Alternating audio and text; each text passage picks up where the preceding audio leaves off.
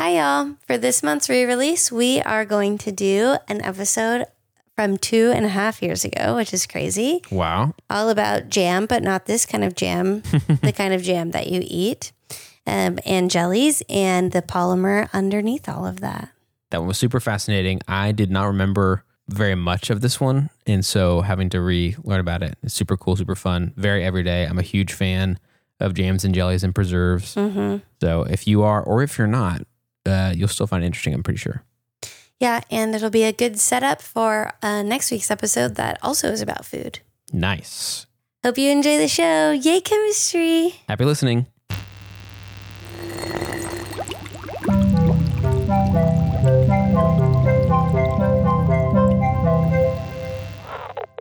Hey, I'm Melissa. I'm Jam. And I'm a chemist. And I'm not. And welcome to Chemistry for Your Life. The podcast that helps you understand the chemistry of your everyday life. Okay, Jam. Today we're going to do a podcast for Jam, for you, about jam. Oh, nice. So it's about me also, or? Not about you, about jam and jelly. Oh, okay. Gotcha. And this topic was requested from our very own Jam Robinson. Not, I think, because it was his name, but I think it, was nice also that it played into it. Yeah. And I really wish I'd requested it while we were still recording, but it was after we recorded our previous episode. My brain was going, questions were popping up.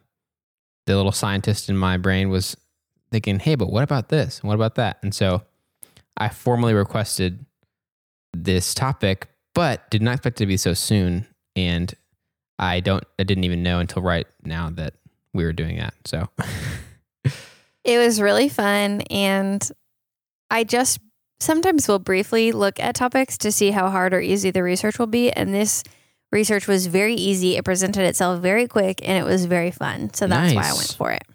Very cool. Thanks. So sometimes requests will come in that I do a quick search and I think this is going to be hard.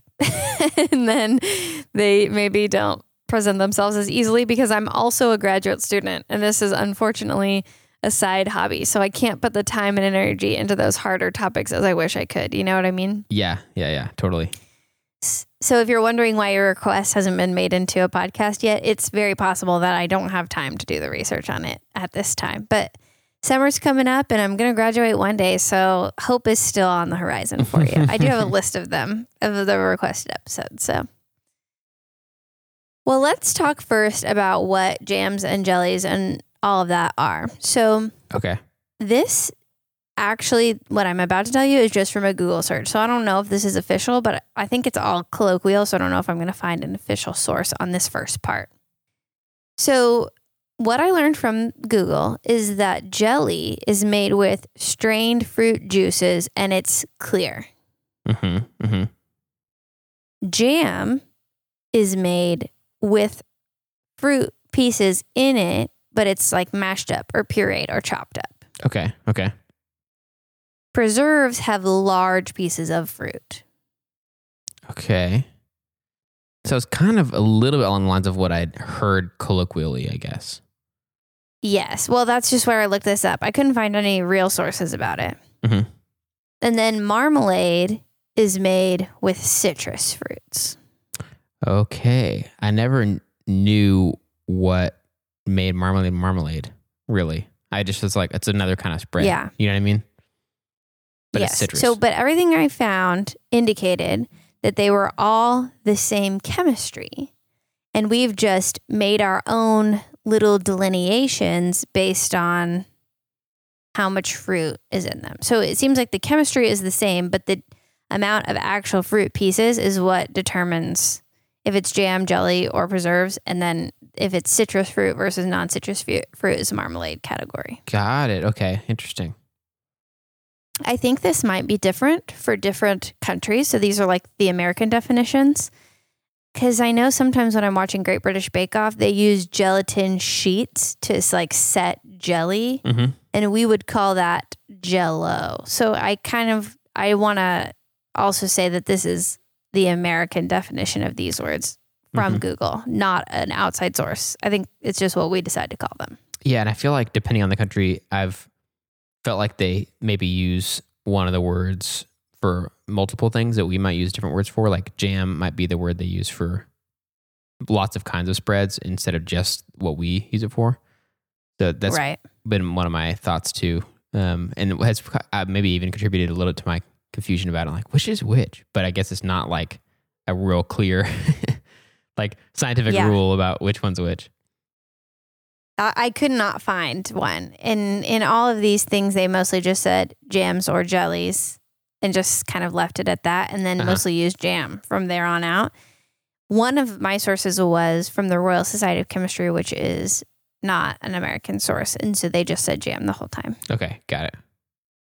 But I think the chemistry is kind of the same no matter what. So from here on out, we're just going to talk about jam, and it's going to probably apply broadly to all of these categories. Nice.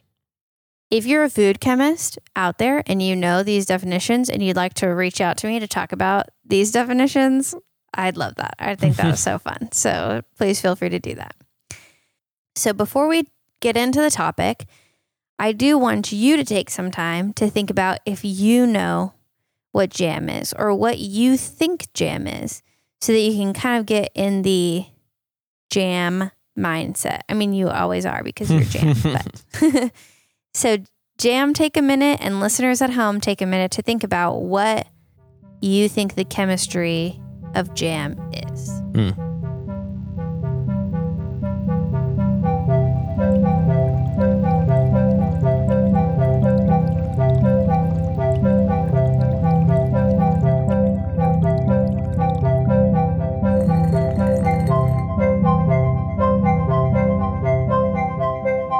Okay, so the things that are coming to mind for me are the recent, just last week, maple syrup episode. And that's part of what made me think of the question asking about jam in the first place was just that you talked about how you boil down a lot of maple sap to make maple syrup. And so that made me wonder, is that what's going on with jams and jellies? And then, so I thought maybe that would be it. And that would explain it, because I really don't know how much like fruit juice and fruit stuff it takes to make some jam or jelly. And you talked about how that process creates a lot of different reactions that go on. And so I wondered if that was what was happening. One, you're boiling it down, so there's a lot of like water, I guess you could say, that is removed because of it turns into steam. Right. But if it isn't like maple syrup and it's not quite as complicated as like lots of different chemical reactions are happening, if it's just as simple as something that is losing lots of its water as you boil it down, I was thinking maybe if that happens enough that the consistency of it would change and get much more stuck together as the water is going away, and then the molecules maybe have a chance to like form a little bit more like a solid where there's less room for them to move between each other. But that's all that's really come to mind in the quick thinking time. Okay, well, I'd say that last part is the closest. Okay. And I'm also going to say I love hearing your thoughts on it, because studies show that if you think about the answer before you're given the answer, you're more likely to internalize it. So you're taking part in the learning process. Nice. So that's great. But I think it's less like maple syrup and more like a mixture between what happens to eggs when we cook them and diapers. Whoa. Who would have thought? I know. Isn't that weird? Yeah, that's crazy. So for those of you who have not listened to those episodes, go back and check them out. They're two of my favorites. The boiling eggs one, Jam came up with one of the best analogies I think he's ever come up with. So go check that one out. And we had a fun guest on that one, Jason Kress. So definitely check that one out. But that means that there's something in jam that is a polymer. Oh, man. Dude, that's awesome.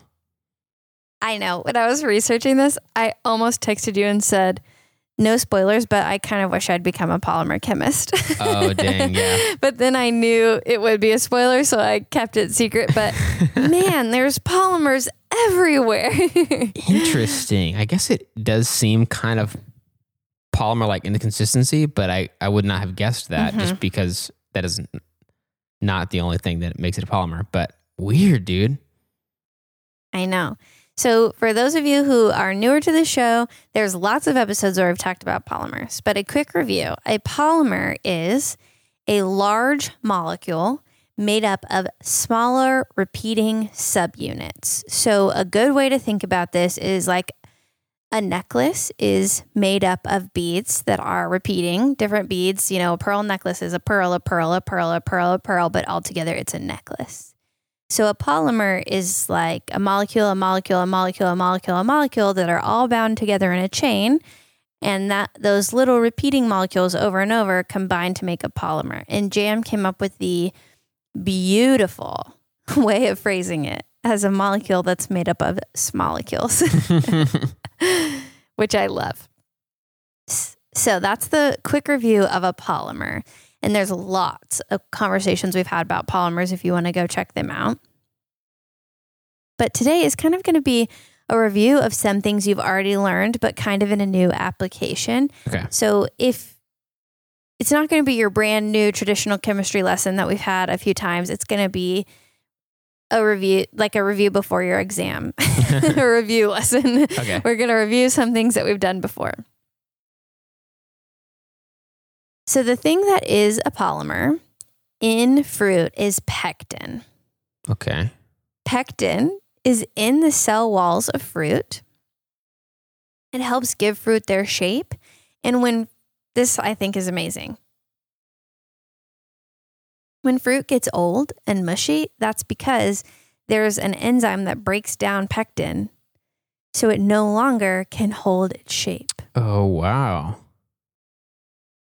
So pectin gives fruit its shape, but it also gives your jams and jellies its shape. Okay. So pectin, like eggs, can form a nice 3-dimensional network. And like diapers, in that network, it has trapped water molecules or fruit juice molecules or whatever. Uh-huh. So we talked about how eggs have these long stretched out, their proteins are polymers also, and they'll be long and stretched out. And then because of heat, they're able to stretch out and cross-link and form what's known as an aggregate, which basically means they clump together. Mm-hmm. And Jam had the beautiful analogy of Christmas lights. If they're all rolled up separately, like proteins normally are, they don't get intertangled and they're easy to organize and move around. But if you just throw them all into like a tub or something, and then you try to pull them out next year, you grab one string and it brings the whole entire mass of Christmas lights with it. Beautiful analogy. So like the proteins in eggs, pectin would be a long stretched out chain. And then I'll talk about why this happens, but it starts to aggregate together. It can begin to form a aggregate or cross-link, bind together, sort of bunch up. And when it does that, in any of the small areas that are left between the molecules, it sort of traps the solvent and absorbs it into the gel. Absorb is not the best word, but it will keep the solvent, the water, the fruit juice, whatever is present already in the mixture, trapped in its aggregate that it's formed. And that part is what reminds me of diapers because they hold the water molecules in their matrix similarly. Okay. Got it. So that's where I see jams and jellies being a mixture of egg chemistry and diaper chemistry. Interesting. Dude, that is crazy. But that's not to say you should eat diapers. That's not safe. Don't do that. It's just similar on the molecular level. So that's the basics of what jam is and what makes it gel up. But I want to talk about how we get that process going. Okay, yeah, that's what I'm interested in too. I don't really know much about that either. First, you have to get the pectin out of the fruit, so to speak. Okay. So pectin already exists in the cell walls of the plant. So that's why we heat it and we'll mash it up. It'll sort of bring that out of the walls of the plant so that it can be free to move around. Uh-huh. So that's the first thing you have to do to make jam and jelly is get that pectin. And then the second thing you have to do is make it curl up into its aggregate. Curl isn't the best phrase, but I imagine it goes from its natural shape, which is long and stretched out, into sort of bunched up with all the other chords, like the Christmas light analogy. So to do that, you have to change the chemistry of the pectin molecule.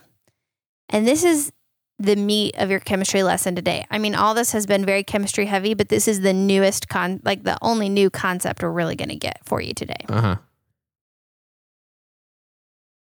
Pectin is in its natural form, unlike proteins, it's already stretched out into longer chains. Okay. And the reason it sort of takes that elongated shape is because some of the functional groups, and we've talked about functional groups before, they're just groups of atoms that are classified into sort of subsections because they have similar functions as each other, So anything that has an oxygen and a hydrogen is called an alcohol functional group. And alcohol functional groups behave similarly no matter what molecule they're on, pretty much. So one of the functional groups in pectin is negatively charged. So that means it has an excess of electrons, which are negative. And just like when you have two magnets and you try to push them together, they're sort of going to repel each other if they're on the same negative side. That happens in pectin. The different negatively charged functional groups are going to repel each other, so pectin's not easily going to fold in on itself. Oh, interesting. So that's why it stays in a more elongated shape. And that's why, to make jam and jelly, you don't just need fruit. You oftentimes also need to add acid. So you might see a recipe where there's a little bit of lemon juice mixed into the jam recipe. Or you might be using a fruit that's already acidic. So like citrus fruits probably don't need an addition of acid because they have a lot of acid already. Right. So first, we've isolated the pectin. And then we've used acid, which is going to neutralize those negative charges and keep pectin from repelling itself as much as it did before. So that it can start to mix in with itself more, start to form that aggregate, start to form aggregates with other pectin molecules as well. Yeah. And then there's one more thing we have to account for, the last step, so to speak. And that's that pectin likes water. It is hydrophilic. It's water loving. It can easily bind to water. And to learn more about hydrophilic and hydrophobic, check out our episodes on soap, the very first episode we ever did, and the episode about COVID-19 with soap. We talk about hydrophilic and hydrophobic a lot. So pectin loves water. And that water being all around it will keep it from cross-linking and forming the aggregate that it wants to form. Okay.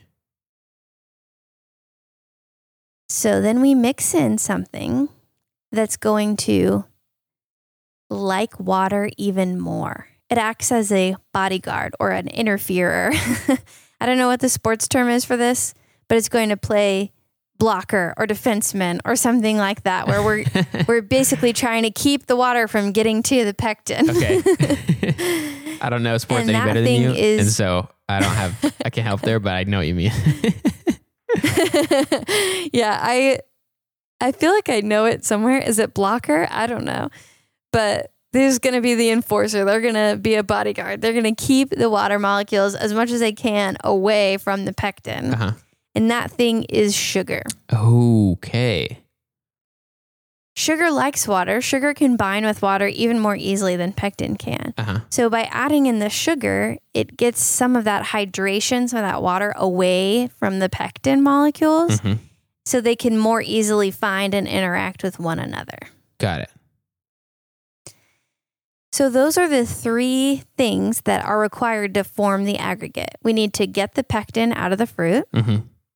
We need to neutralize or acidify those groups that are going to be repelling each other. Mm-hmm. And we need to get some of the water away so that the pectin can find itself and each other and form, I believe it's cross-linking, but I don't know if that has a specific definition or something, but form groups of molecules that come together. Yeah.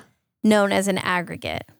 And that aggregate is trapping the water and the juice inside the network that forms, just like we talked about with diapers. Uh-huh. And that's why we have a delicious, tasty gel that is jam or jelly. Dude, nice.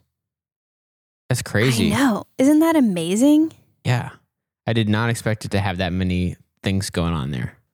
I know. And a lot of that is stuff we've talked about in previous episodes, but it's a brand new application. And I had no idea that pectin was responsible for keeping the shape of the fruit and that an enzyme would break down the pectin. And that's why it got mushy over time. That was amazing. I knew that pectin existed, but I had no idea what it was or the role that it played in the fruit already. Yeah. Does this explain at all? This might be a totally separate deal about why jam and jelly can last so long. I could guess one part of it is that the process is that you heat it up, and so that might kill, stuff that's in there that makes fruit, ripen and mold and stuff like that. But I've always wondered, like, why can it just last so long? That's like the I word. have no idea. That's a good question. The word preserved makes me think of like that was kind of where it came from. It's like, ooh, this fruit is not going to last forever, so let's go ahead and just preserve it. Oh, 100%. That's what I think too, but I don't know for a fact if that's... I don't know. Yeah. I would probably need to do a whole other episode on that. Interesting. Well, there's still plenty here, so even aside from that. Yeah.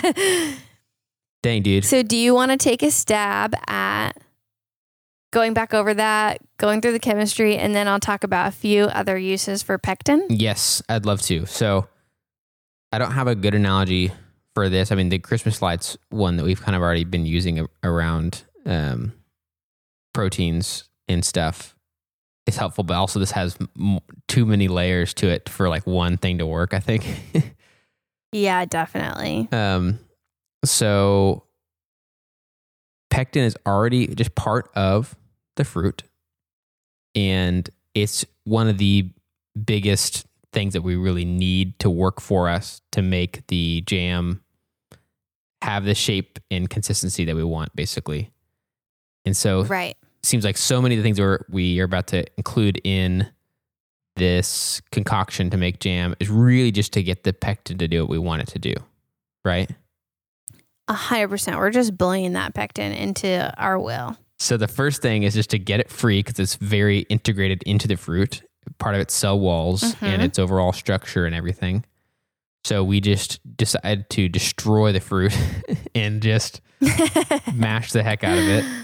And that starts to be able to free up the pectin to not be stuck doing a job, I guess you could say. And right. And then it wants to kind of repel from other chunks of pectin, I guess, from other strands of pectin because of its its negativity, because it has a lot of electrons. Mm-hmm. So right. Then it's like, okay, how can we get you guys to not be to hate each other so much? If we gave y'all some acid, would you get along? And they're like, oh yeah, we love acid. But it's because acids, if I remember correctly, acids have basically a lack of electrons, but they want electrons, right? Yes. Okay. So they come in and they're like, guys, everybody's got too many electrons. Guess who wants them? Me. I want the electrons, please. And so lemon juice or some other acid or something, I guess if the fruit you're mashing itself is acidic and you start to have juice come out of the fruit as you're smashing it, it might help the situation on its own.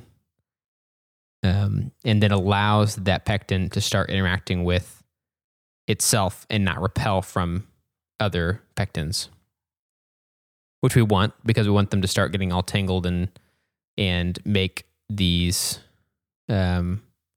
congregates, right? Mm-hmm. I think they're called aggregates. Aggregate, dang it. To make aggregates. I was thinking... Well, congregate's accurate because they do congregate. Yeah, that's true. I was thinking about conjugation from a few episodes ago and a few times. I think I got those mixed up. Okay, aggregate. Sorry about that. And that's okay. That's part of the learning process. But they do congregate. But and okay, let me think. Oh yeah, so we want them to start being able to interact together. But one problem is that pectin really likes water, right? And so if we have water in the picture, it might not interact with other pectins as much as we want, right? And won't form that nice aggregate that starts to help give the consistency we want and get us toward that more jammy consistency. So we have to put something in there that will basically kind of pull the water away from pectin being able to go to it. Something that is going to either be attractive to the water or just take over the water or something like that and get in between them, basically break them up. And like a chaperone at a middle school dance. And so he throws some sugar in there and that pulls the water away and then lets the pectin do what we've been trying to do the whole time, is cross-link, form an aggregate that starts to be able to be basically like a container polymer thing, like the diaper polymer, that can sort of hold the liquid in it or something. And if it's happening, if it's happening a lot at the microscopic level, it starts to be able to make the consistency of this thing start being more jammy and less just straight fruit juice liquid mash stuff. Perfect. That was a great explanation. I think you did really well. Is that everything? I feel like there was so much, but did I miss anything? That was everything. Yeah, no, that was it. We first got the pectin out. We then acidified the pectin, and you explained acids and what they did even better than I did. So that was great. I'm glad you did that because I forgot to. And then you finished it up with when we draw the water away, it forms the aggregate and traps that water and gel inside it. The water and juice inside it to make the gel. Nice. Great job. I think this is a really fun. I had a great time learning about this. I got so excited when I found out that pectin was a polymer because you can buy packets of pectin to add to your jams to make it set faster. So that was really exciting. Interesting. So I was very excited. Yes, and there's different amounts of pectin in fruits at different stages of ripeness because the enzyme starts to break them down over time. So really the most pectin is in a slightly underripe fruit. Okay, gotcha. So you can supplement that pectin. I guess they just figured out a way to isolate it chemically and they sell it in little packets. Wow, that's impressive. And I think jam sugar in other parts of the world has pectin in it as well. Sometimes they sell the sugar and the pectin mixed together. Interesting. That's better than buying a packet of pectin because then you just don't have to measure out how much pectin you need to use. So I wish I lived in a part of the world where they sold jam sugar. Yeah. Do you know what's interesting too is that this has enough there that makes me realize, like a few other things we've talked about, that this is the kind of chemistry that people have stumbled into doing for so long because so much of it is able to be figured out on its own, or happens naturally without us having to know about it. So like if you had a pretty acidic fruit, then that part would be taken care of already. And yes, just stuff like that 100%. that made me think about that, like we talked about before. One resource that I used was a podcast. It's the Chemistry World podcast that is put out by the Royal Society of Chemistry. And they do short snippets, like 6 minutes long, of chemistry information. It's pretty dense. I think someone who already has a background in science would probably appreciate it a little bit more, but anyone could listen to it and learn from it. They just don't break things down quite as much as we do. Uh-huh. And they said that the first person to isolate pectin was at 1825 by a French chemist, but we've been making jams for hundreds of years before they had done that. Yeah. So I thought that was really interesting. Another fun fact is that Marie Curie liked to make jam, which absolutely makes sense to me because she was a chemist. Nice. I learned about that from an article in the National Geographic, I believe. I thought that was a fun tidbit. It's also used in pharmaceuticals and cosmetics because of the gel that it can make, but it's not dangerous. Mm-hmm. It's non-toxic. It could be toxic in the right setting or the right amounts. I don't know. But if we can ingest it safely in jam, then that's a good option for both cosmetics and pharmaceuticals. Uh-huh. So it's used in medicines to help coagulate blood if you're having problems with your blood clotting. It can be used as a carrier for drugs for controlled release applications. And in cosmetics, it's used for gels. And it's also used for, I got really excited about this because this is a new thing that I've learned in the process of the podcast, rheology modification. And rheology is the study of fluids and how they moved. And I learned that that existed and that there were people called rheologists in our episode about cornstarch and water. So I was very excited that it's also used it's mostly in foods, but it'll change the consistency or the flow, the fluidity of different foods that food chemists are making. So it's used for rheology modification as well. Wow. Interesting. So jam and pectin can be used in all kinds of applications, and there's so much more to it than just sugar and fruit. There's chemistry all up in it. That was very exciting. Dude, awesome. I've definitely been interested in trying to make some jam at some point. Never have gotten quite motivated enough, but maybe now I will, now that I feel like I know what's going on there. I still wouldn't look up like a recipe or something, but that's pretty awesome. I followed a recipe from Mary Berry from the Great British Bake Off, and it was very straightforward. I think it would have been easier with jam sugar.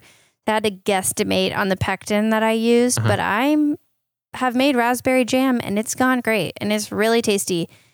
I've enjoyed it a lot. So it's definitely doable. We can have a masked up jam party with jam. Dude, yeah. If you want. That'd be awesome. I have some peaches that I saved that I never made into jam that I froze that I thought would be kind of cool. But I think sometimes you combine peaches with like another fruit and that can be a cool mixture of jam or whatever. But I've just kept those and I'm like, man, someday I'm going to make those into jam. Well, thanks for asking that question. It made me very happy. And speaking of happy things, do you have something happy about your week you'd like to share with us? Yes, I do have a happy thing. Just yesterday, I got my first dose of the COVID-19 vaccine. And I'm so happy about this. Dude, yeah, me too. And I signed up a little while ago because I have some reasons that put me in the category of like slightly higher risk, but not like a lot higher. And so I had been on the list for a while and had so many more people ahead of me, which was fine with me. I was like, I'll let our county figure that out and decide whenever I should get it, you know? I'll let them decide that. And then I just got an email earlier this week, and I don't know if they had some appointments free up or something like that, but they went ahead and told me to come get it. And so I did yesterday. So I'm very excited and I'm feeling great. So it's been like, and here in a couple hours, it'll have been 24 hours and I still feel fine. Yay. I haven't felt any symptoms or anything like that sometimes people do have experienced, but I'm just pumped, dude, to like be able to have a little bit of normalcy back in my life once I get the second dose, especially, and feel just a little less worried about this virus, you know? Yeah. And I'm excited for when we can record in person again. Dude, yeah, seriously. That's an exciting thing to look forward to. Yeah. And I know that your wife is a frontline worker, so I feel like that's nice to have that line of defense around your baby. So that's good. Yeah. And she got both of her doses a while ago through her hospital system. But we definitely felt like, just one of us having it doesn't make us feel quite as safe as both of us. So, yeah. Right. Yay. That's so exciting. Yeah. Well, mine's not quite that exciting. But yesterday was my birthday. Yes. So that's exciting. Uh-huh.